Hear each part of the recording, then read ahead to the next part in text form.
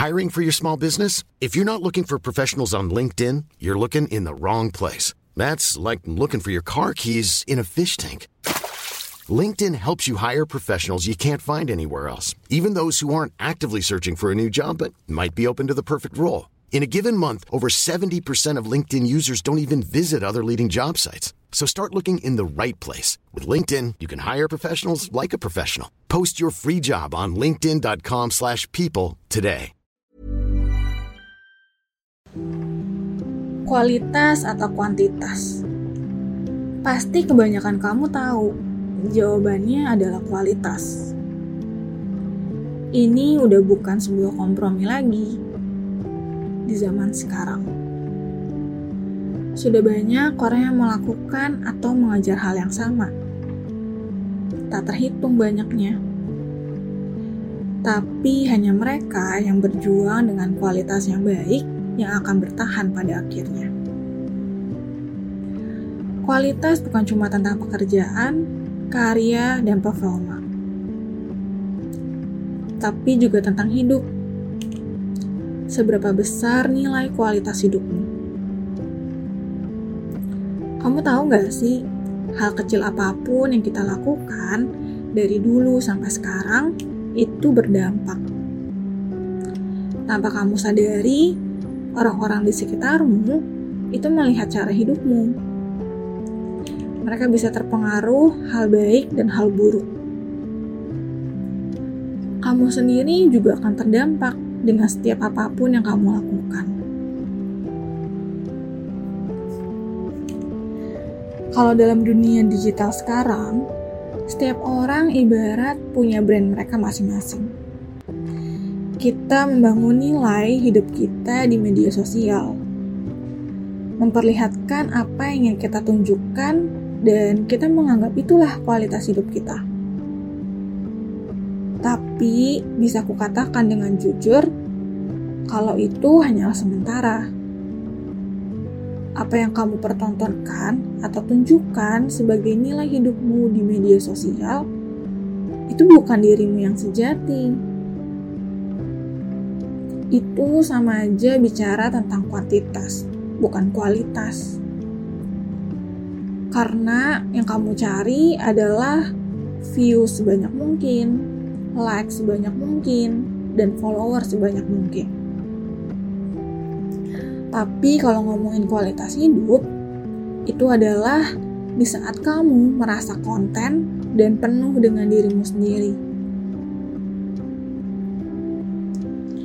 Aku mau bicarakan hal ini karena mungkin ada beberapa teman-teman yang masih duduk di bangku SMP, SMA, kuliah, atau sama di usia 20-an, yang mungkin masih mencari jati dirinya, mencari visi dan tujuan hidupnya. Penting loh untuk kita tahu nilai-nilai dan prinsip hidup yang benar dari kecil. Karena hal yang terpenting adalah kualitas hidup kamu. Kamu harus memenuhi hidupmu dengan nilai-nilai yang membangun, yang akan membuatmu merasa cukup.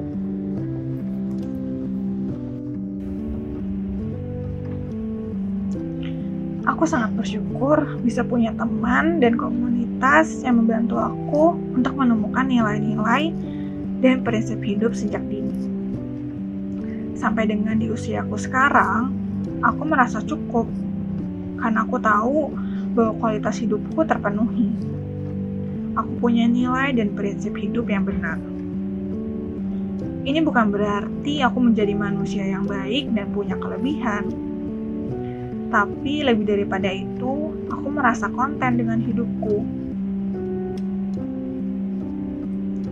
Nilai dan prinsip hidup serta kepercayaan yang kupegang itu yang selalu membangkitkan aku kembali. Yang tidak membuat aku patah semangat dan menyerah. Dari sejak duduk di bangku SMP, aku sudah belajar banyak nilai dan prinsip hidup. Mulai dari orang tua, teman, komunitas, baca buku, ikut seminar, dan lain sebagainya. Aku belajar dari mereka semua. Aku mendengarkan setiap cerita mereka. Aku ambil hal yang positif dan aku renungkan. Aku pikirkan secara matang, bahkan aku buat skenario sendiri di kepalaku. Sampai akhirnya aku punya pemikiran dan kesimpulan-kesimpulan tersendiri akan hal tersebut. Sehingga itulah yang menjadi nilai dan prinsip hidupku. Bukan berarti apa prinsip dan nilaiku yang paling benar, karena semua itu harus disesuaikan dengan diri kita sendiri. Nah, jika boleh, aku akan sedikit membagikan beberapa prinsip hidupku. Yang pertama, Tuhan adalah nomor 1. Apapun yang aku lakukan, semuanya untuk Tuhan. Sehingga dari nomor kedua dan seterusnya, itu akan selalu terpaku kepada nomor 1.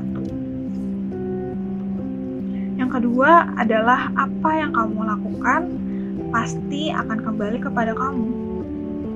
Aku percaya hukum tabur tuai.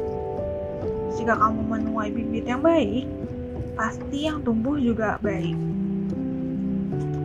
Melakukan hal baik sama semua orang, tapi bukan berarti jadi pleaser people. Yang ketiga adalah memberi lebih baik daripada menerima. Belajar untuk memberi sebanyak mungkin dan jangan mengharapkan kembali. Tapi jujur, ini pun aku masih belajar. Yang keempat, don't judge a book by cover. Seringkali aku selalu punya impresi jelek saat ketemu sama orang. Tapi ternyata yang aku perlu lakukan hanya belajar mengenal dia lebih lama. Lebih kenal orang tersebut, membuka hati untuk tahu seperti apa orang tersebut. Tanpa harus ngejudge dia dari awal. Yang kelima, setiap orang punya porsinya masing-masing. Gak perlu iri atau dengki melihat orang lebih sukses dari kita. Dan gak perlu juga merendahkan orang yang lebih kurang dari kita. Tapi belajar untuk mengucap syukur dengan apa yang kita punya. Yang keenam, setiap kita punya talenta dan hal yang kita sukai. Jadi kembangkan itu, fokus saja sama apa yang kita sukai dan talenta kita. Daripada kita hanya menjelekkan dan tidak menghargai kerja keras orang lain. Yang ketujuh adalah tentang keluarga dan teman. Selalu menunjukkan dan memberi waktu buat orang-orang terkasih dalam kesibukan kita. Kedelapan, punya banyak teman itu anugerah. Tapi berteman dengan orang-orang yang membangun itu bijaksana.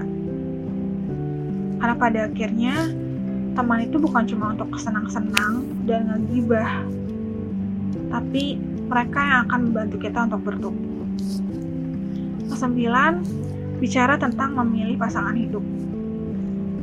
Aku belum pernah pacaran, karena dari pertama kali aku tahu tentang pacaran, saat aku duduk di bangku SMP, ada orang yang mengatakan kepadaku bahwa kalau pacaran itu adalah masa penjajakan untuk menikah.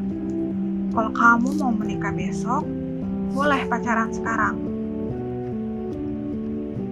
Tapi kalau enggak, kenapa harus pacaran?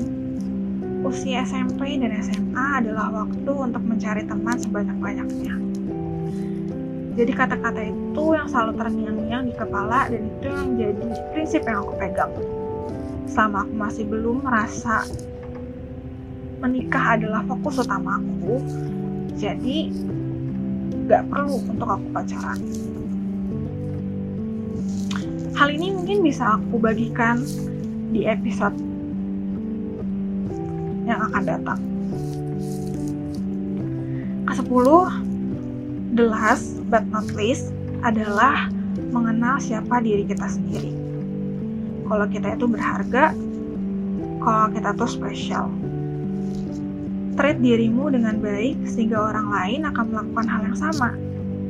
Jangan mengharapkan orang lain melakukan itu terlebih dahulu tanpa kita memulainya. Ini semua aku dapatkan perlahan demi perlahan. seperti yang aku bilang sebelumnya, belajar banyak dari orang-orang, nonton ini, nonton itu, ikut seminar ini, ikut seminar itu, baca buku A, B, C gitu. Lalu aku renungkan sendiri. Mungkin kamu bisa melakukan hal yang sama dan bisa mendapatkan nilai dan prinsip hidupmu sendiri. Percayalah, punya nilai dan prinsip hidup itu akan membuat kualitas hidupmu jauh lebih baik.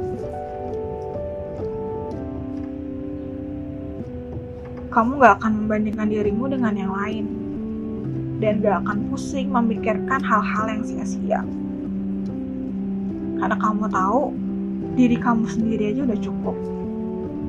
Kamu udah puas karena kamu punya kualitas hidup yang baik. Karena hal yang terpenting adalah dirimu sendiri.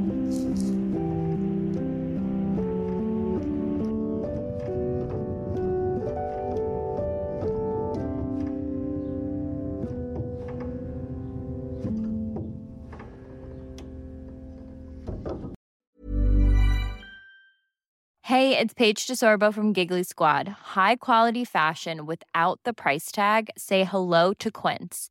I'm snagging high-end essentials like cozy cashmere sweaters, sleek leather jackets, fine jewelry, and so much more. With Quince being 50 to 80% less than similar brands.